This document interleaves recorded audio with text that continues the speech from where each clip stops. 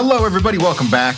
Science Dispatch Podcast, episode 43. My name is Cameron English. I'm your host as always, joined again by the thoughtful, the insightful Dr. Chuck Dinnerstein, Director of Medicine at the American Council on Science and Health.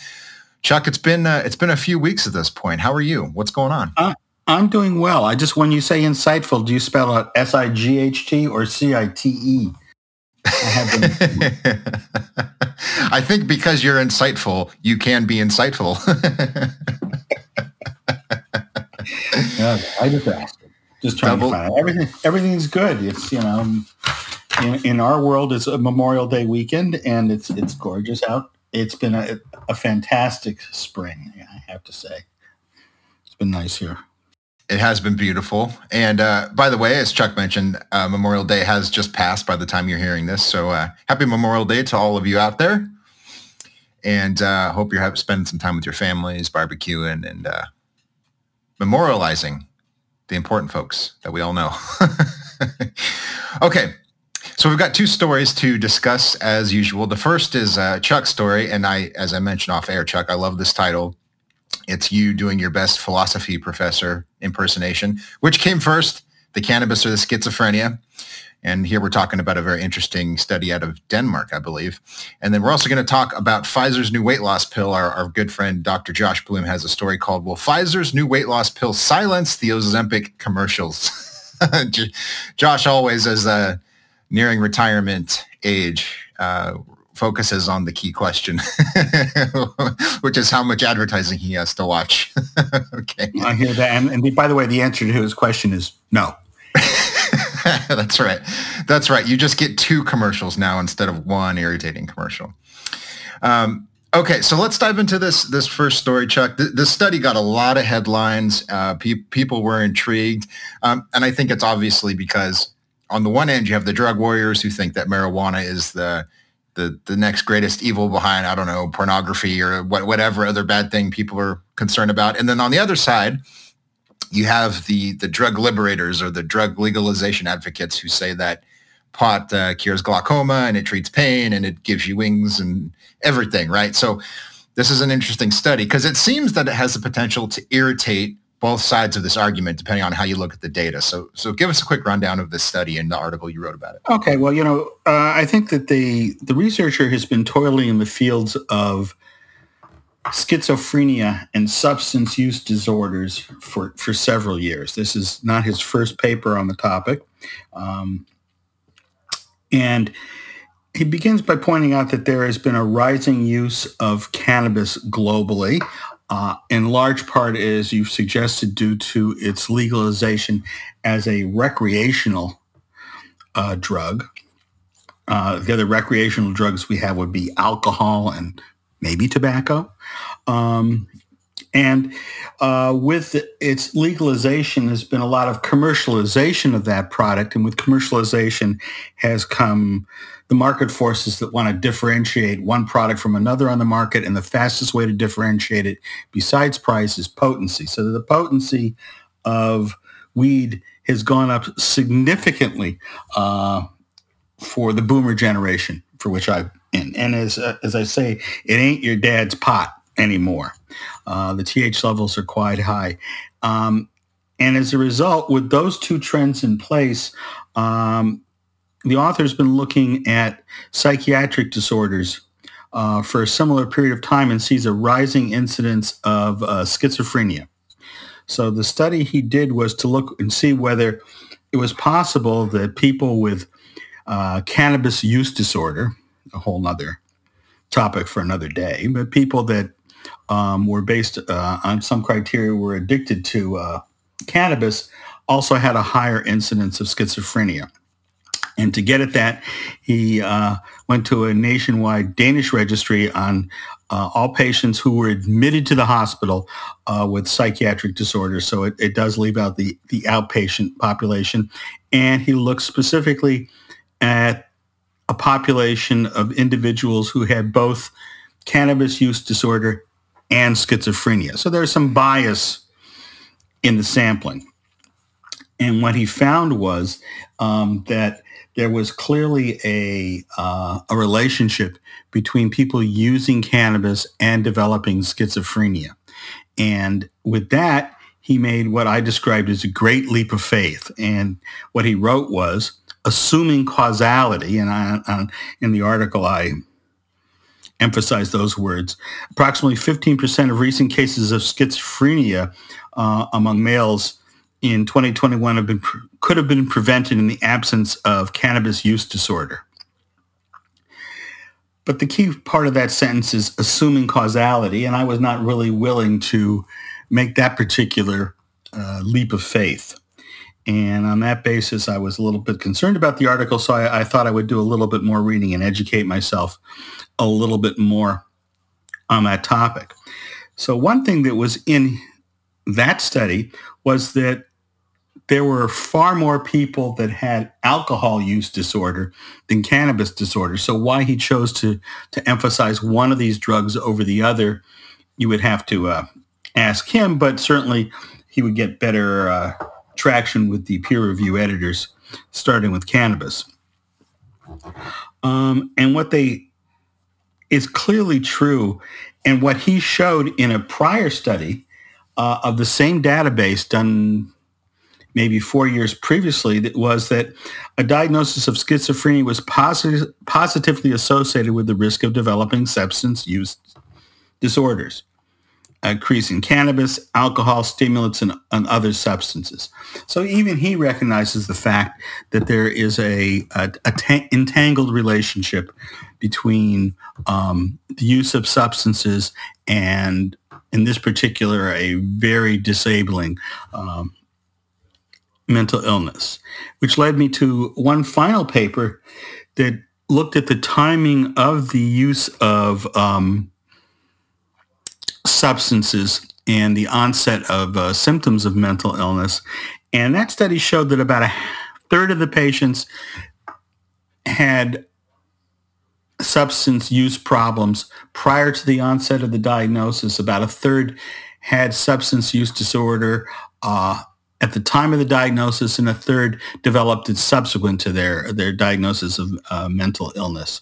And I think that really speaks to the bottom line of what's really going on, is that in many cases, cannabis, like alcohol, is used to self-medicate and to help an individual with symptoms that they find particularly bothersome. So there's a lot to get into here. And I think if I'm hearing you right, I tend to side with you in thinking that this study is pretty limited in what it can tell us. Yes. But before we get to that, there's a few things that speak to its support, or at least to its validity as a baseline sort of a study. So let's go through these. I'm curious to get your thoughts. The first is that, and you mentioned this already, is that this isn't your daddy's cannabis or your granddaddy's cannabis, if you will. And I think in Denmark, where this study was performed in 2006, the concentration of THC in the kind of marijuana you could get was like 13%. And Yes. Today it's closer to 30%. So we're talking about a massive increase in the psychoactive component of marijuana. And this is the compound that gets you high, if you're not familiar with what we're talking about here. Right. So my first question is, and this is, I guess, a little more general than this specific study, but the argument, or one of the arguments I've heard from drug legalization advocates over the decades, is that one of the reasons to legalize drug use is that you can regulate it and you can have a better sense of what's actually in the drug, and you can control how much of the active ingredient, or the offending substance, if you will. You can control that when the drug's legalized. And maybe there's some truth to that with substances that people would consider hard drugs, like cocaine and methamphetamine and so forth. But with marijuana, it seems that legalizing it, as you said, has created this massive, I guess you could call it a gray market. And the amount of THC that you can get from gummy bears or, from a joint or whatever is much higher. So what do you think's going on there, if you have any thoughts on that? That's true. And the industry writ large has tried to put in place measures to indicate people what the concentration of THC is in any given product. But, inhaling THC, the onset is a lot faster than ingesting THC or putting it under your tongue. So there's some, individual variations in there. And of course, despite the fact that the industry wants to regulate itself, there are always bad actors that will publish higher potency levels because that's what sells. And I think the force is just a plain market force of trying to differentiate your product from somebody else's product on the market. And the concentration of THC is an easily manipulated variable in the mix. So I think that that's a significant part of it. And I wouldn't doubt for a minute that higher potency cannabis may give susceptible individuals bad experiences and would be more likely to do it. And I think that that's where we begin to start seeing that people that have whatever constellations of genetics and environmental factors will lead to a dissociation of personality that is schizophrenia. That a drug will maybe be the last piece, the tipping point, to fall in that category. But it's there amongst a constellation of other factors that are involved. I see. So it sounds like, is sort of the headline grabbing variable that everybody wants to talk about. As you alluded to with alcohol, right? That might equally well explain these results. Sounds like genetics has some role to play. It could be childhood trauma. It could be so many things that are influencing this outcome. But everyone's talking about marijuana because of legalization and because of our liberalized laws.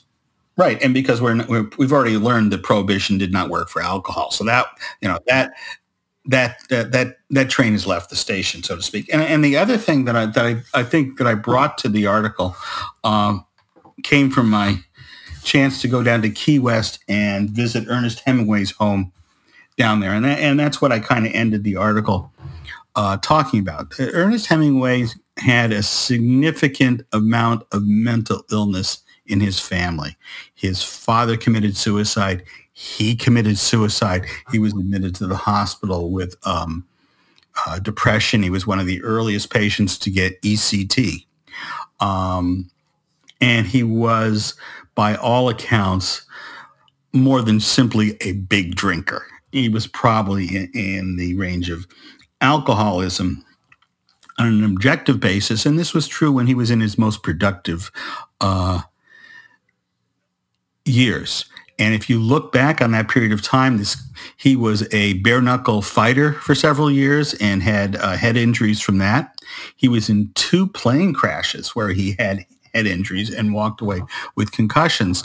So it's very hard for me to tell, and I think the story goes that it very well may have been that part of his drinking was an attempt to deal with the demons that were already living inside of him. And I think that that's equally true today for a subset of people with cannabis.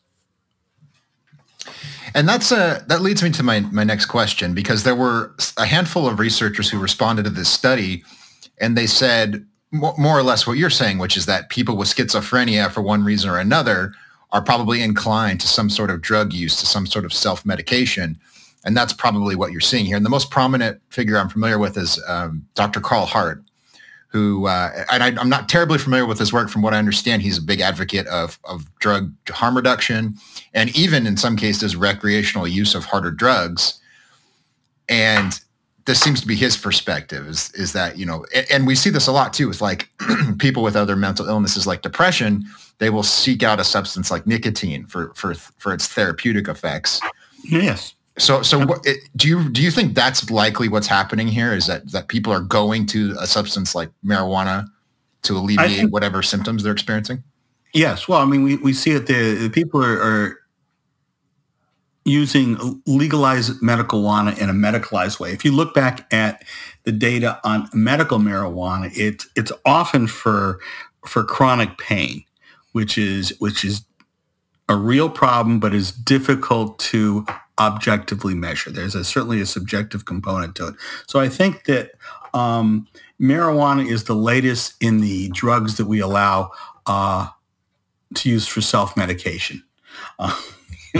It's over the counter now, much like alcohol, and so that it shouldn't be surprising that as we take a drug and put it out to the wide world, we begin to see its real life consequences.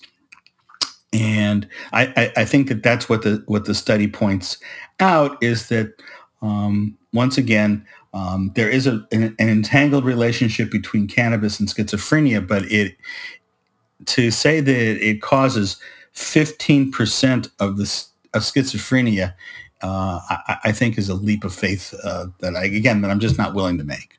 I don't think it's anywhere near that level. So I've spoken to 3 physicians now about this. You're the third, and third opinion. Yeah. I'm going to get the answer that I want, one way or another. That's the whole purpose of these opinions. Absolutely. When you want. That's right. I want what I want. I'm going to find an expert that's going to tell me what I want. No, but in all seriousness, the first 2 physicians were ER doctors. The first is Dr. Ronit Liv, who's done some writing for ACSH. The second was another ER physician named Dr. Liza Dunn. And both of their perspectives more or less seem to be that there is something going on here, but it's probably not schizophrenia. It's something called cannabis-induced psychosis, which is, right, that exists on a spectrum too. It affects people differently. But both of them told me, I would be at the hospital, people would come in and they had consumed more THC than they knew they had, and they were having symptoms of this condition. But they also said, this appears to affect very specific subpopulations of people. It's not that there's a clear, dose response relationship between how much pot you smoke and your risk of schizophrenia. Would you agree with that?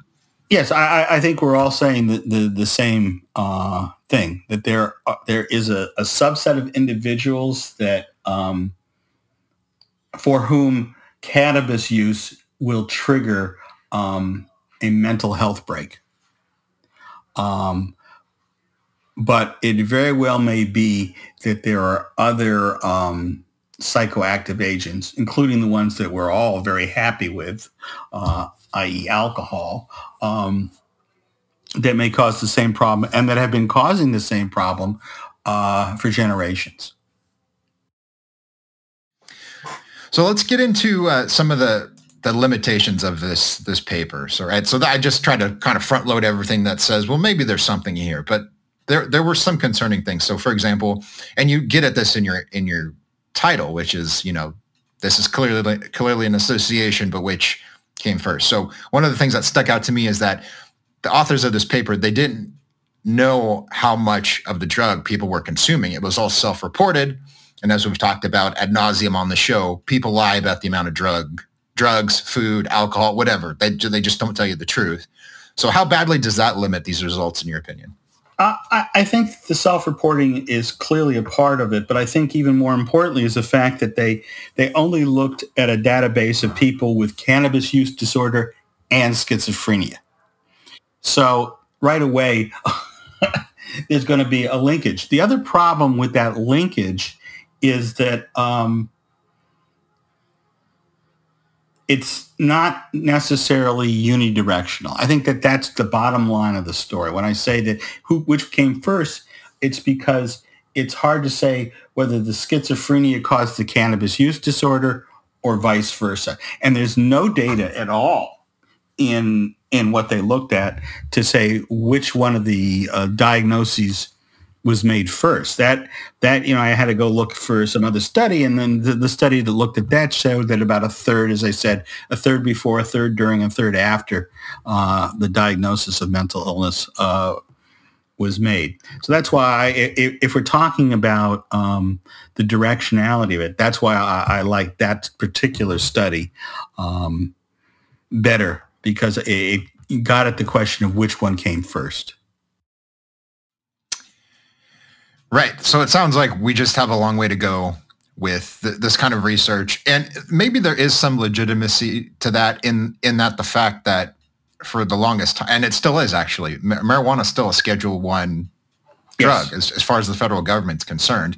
And with state liberalization efforts, it's becoming easier to do this kind of research. But for the longest time, and I've heard other experts say this too, is that it just wasn't possible, or at least it was very frowned upon, and it was hard to get funding for research that would, objectively test the effects of marijuana use. And now that those restraints are starting to come off, you can start to do research like this. So over time, hopefully we'll get better design papers with better data, and we'll get to the bottom of this.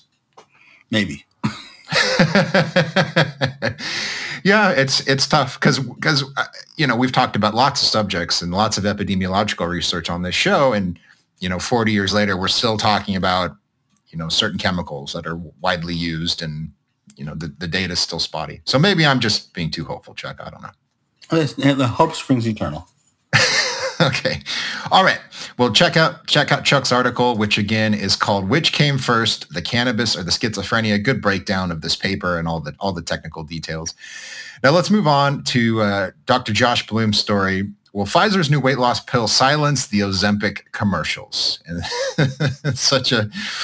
I love that Josh can take important science and health topics and then pair them with whatever is bothering him at that given point in time. It's pretty impressive. So you don't have to go through all of the details here, but just give people a little rundown. What are these drugs we're talking about? And then maybe briefly, how do they work? This is a class of drugs that were designed to be used for diabetes. And the thought was that they suppress your appetite. There's some more recent suggestion that it may be suppressing more than appetite, but they suppress your appetite. So for patients with diabetes, it cuts down on the amount of food that they take in. As a result, that helps control their glucose levels. As a side effect of that, there has been a significant and persistent weight loss with the use of those drugs, and people have jumped on the side effect with both feet. So to talk about that, we have to, get back to talking about people being overweight and people dieting, and dieting to lose weight, as I know from bitter experience, is a tough road to go. And it can be done, but it requires far more discipline than I've been able to get on a persistent basis. I can do it for a while, but not forever. And I think that I reflect the majority of people. There have been two breakthroughs in weight loss. The first was bariatric surgery, and bariatric surgery has proven to be far more effective than diet in controlling weight, and for people with diabetes in controlling their diabetes. In the proper hands, surgical intervention to reduce the size of your stomach or reduce your digestive tract is one and done, and it lasts, essentially forever. So that was a big breakthrough. And the pharmaceutical people have been looking for their holy grail in this area too. And this class of drugs turns out to be what they believe to be the answer. Because if you take it on a consistent basis, it has a reasonably good safety profile and will reduce your weight in a significant manner. And so now they have something to offer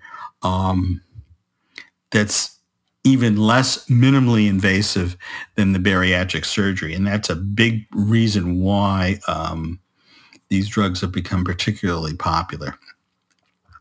So the breakthrough here is that the drugs that are available, Ozempic and its friends, are all injectables. You have to give yourself an injection every week.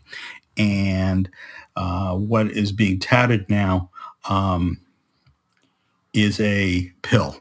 And in the world of patient compliance, very few people like surgery.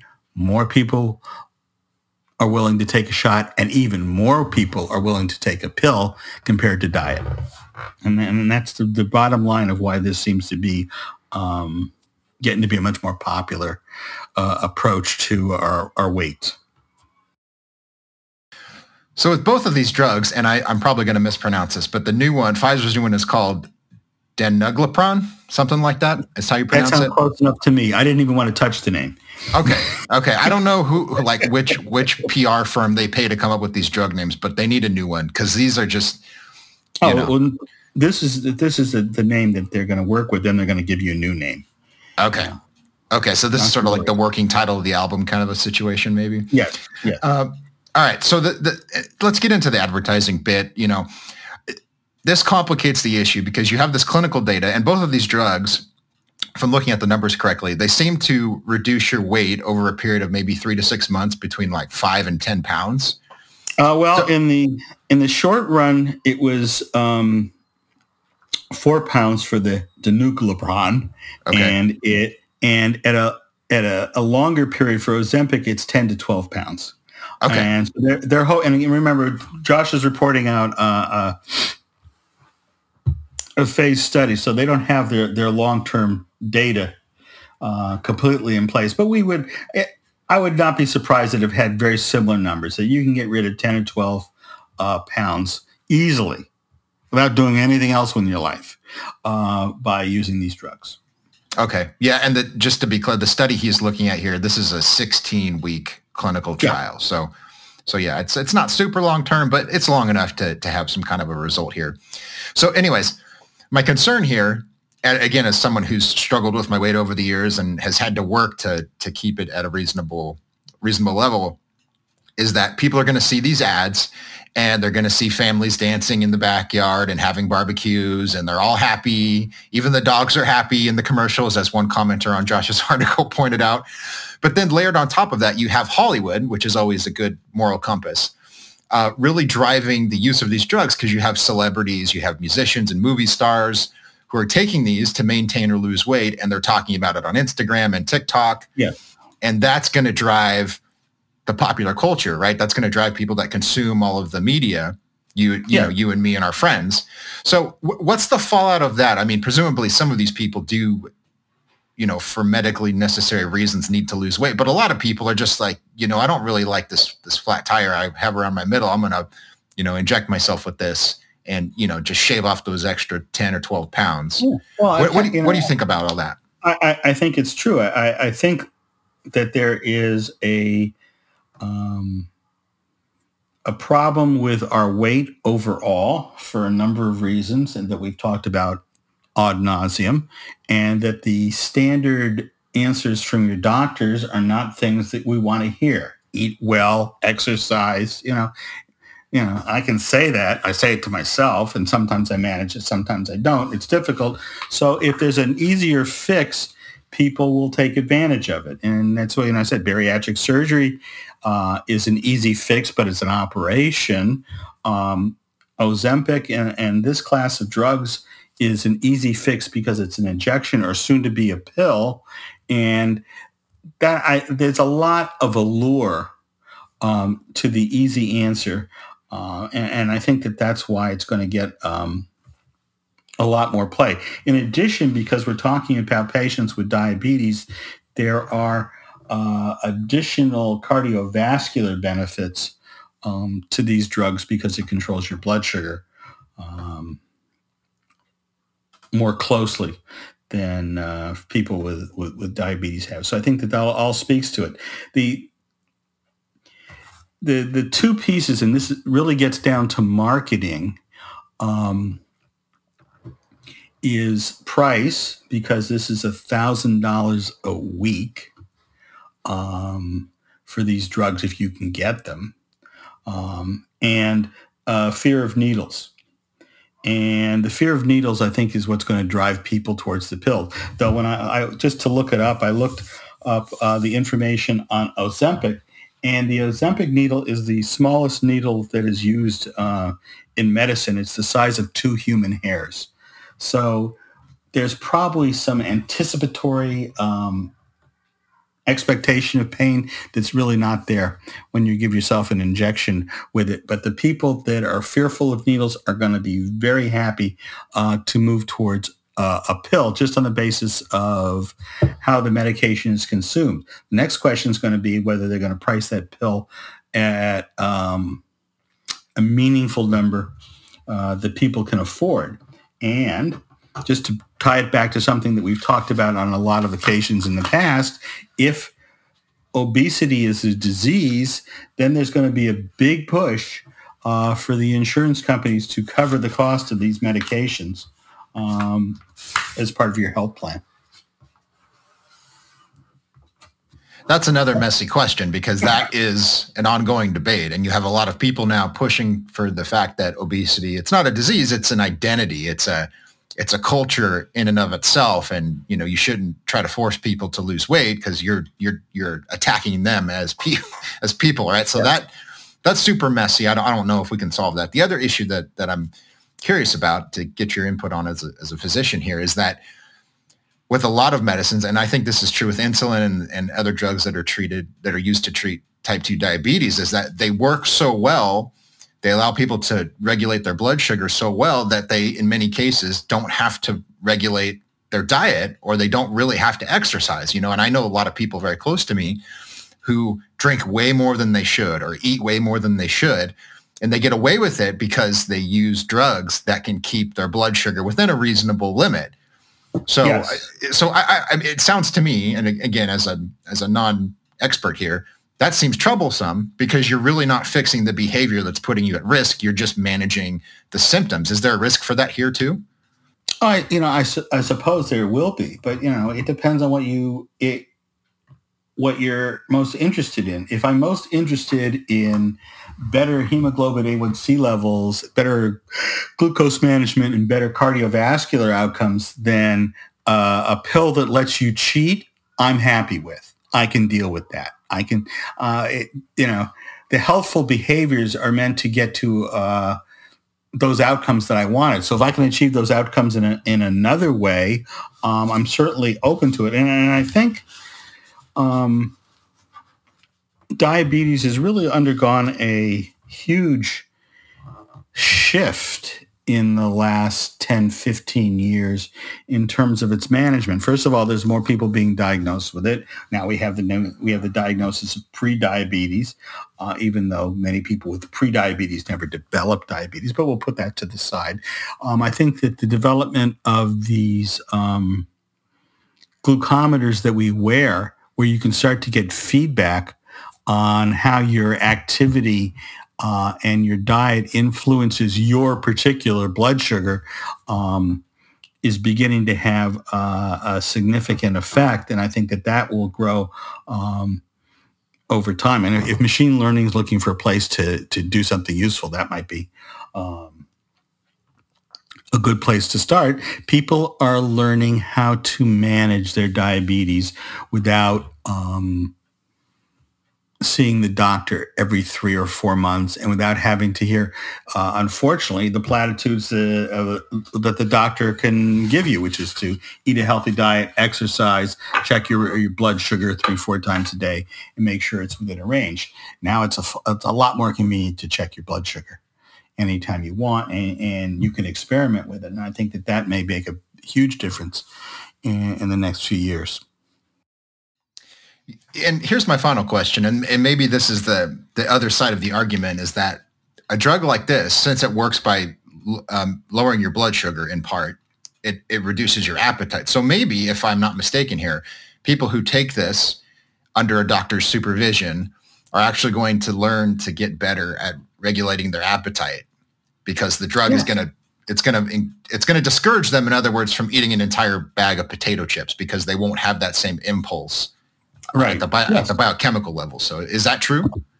I think that there's definitely a Skinnerian component. I don't remember the name of that potato chip that they had, but they developed a potato chip that was lower in cholesterol, but it gave you diarrhea. So, you could eat them, but if you ate too many potato chips, you just, you were in the bathroom. And so you learn to regulate your potato chip intake that way. And that very well, I think that's the advantage of glucometers is it makes the target much more available for one to see if one's inclined in that direction. And I think that you're right, that these drugs will cause people to rethink other portions of their diet that make a difference. It's funny, I got to go away for a while, and we were in Paris where my wife had me on forced marches of 10 miles a day on average. So despite the fact that we were eating more, I gained no weight. But what was clear from eating in Paris and eating some just wonderful meals is the portion size in Europe is so much smaller, at least in Paris, than it is here. There's no golden corral in Paris. And, it's things like that. If people can learn that would make a big difference. Well, and just a final thing, I keep coming up with things to say here as you talk, but it seems that it does take certain cultural factors to drive people to lose weight, and I mean, I don't think I'm really ashamed of this because it doesn't really matter. Is that the motivation for me to lose weight back in the day, and for a lot of people, it's vanity, or it's I want a girlfriend, or I want a boyfriend, or I want to look good in this new outfit, or I want to feel comfortable on the beach or whatever. Or, as you get older, at least for me, it's like, as I have kids, I want to be around to spend time with them, it's good for them. Don't get me wrong, but it's selfish on my part. It's not that I'm looking at all of this peer-reviewed literature and going, well, if I exercise 3 times a week, my body weight's going to decline by a statistically significant, like, nobody cares about that. So, exactly. So maybe none of this matters is what I'm getting at. And I think this was your point, right? Is if people are getting healthier, then who really cares about everything else? If this is going to lead to more well-controlled diabetes in people with lower weight, go ahead. That's fine, because all the things that we've done have not worked well. So this is something that we can do. I don't think that it'll, I think in 50 years from now, we'll be doing something else, but it's fine. As a physician, I have no problem with saying this is another way to manage your weight. Yeah, in 50 years, we'll probably be selecting embryos based on their propensity for weight gain, which is another horrifying topic we've yet to explore. So I guess we'll see, Chuck. That's all we can say. I guess the answer to Josh's question. As usual. We'll see how things go. It's a science podcast. What do you want? We don't have definite answers here, unfortunately. I left with that one line from Woody Allen. You'll forgive me choosing Woody. Sleeper. And, he dies and he's in suspended animation and comes back 100 years later and he asks where all his friends are. And they say, well, they're all dead. How can that be? They all were eating brown rice. And I think that's the difficulty with these dietary things. We're going to be saying the same thing in another 25, years. That how could this have happened? Why were we eating this along the way? Don't we know that would have killed us? Well, I guess the only thing we can say with any certainty is that no, this is not going to kill the Ozempic commercials. You're just going to have more drugs, more stupid commercials, more smiling dogs in the background. And so Josh's TV time is going to be all that much worse. Yes, he's going to have to choose another channel and stop watching the geriatric network that we're all hooked to. Hey, Josh, just hit the mute button, buddy. That's all it takes. You just mute the commercials, go make yourself a snack, and then come back when your show's back. That's it. Okay. All right. So one more time, the story is called, Will Pfizer's new weight loss pill silence the Ozempic commercials? The answer is no, but there's some interesting science in here. So go check out the article and read the study. And with that, we'll call it a day. We'll be back next week with episode 44. Until then, you can follow us on social media at ACSH.org. I am at CamJEnglish on Twitter. If you want to ask questions or talk about the show, happy to do that. Chuck's not on social media, so you'll have to tweet at the organization and then we will get that information to Chuck. Oh, it gets to me, not to worry. This is true. This is true. If you guys only saw the emails that Chuck has to deal with. Okay. All right, folks. That's it. See you next time. Have a good one. Bye.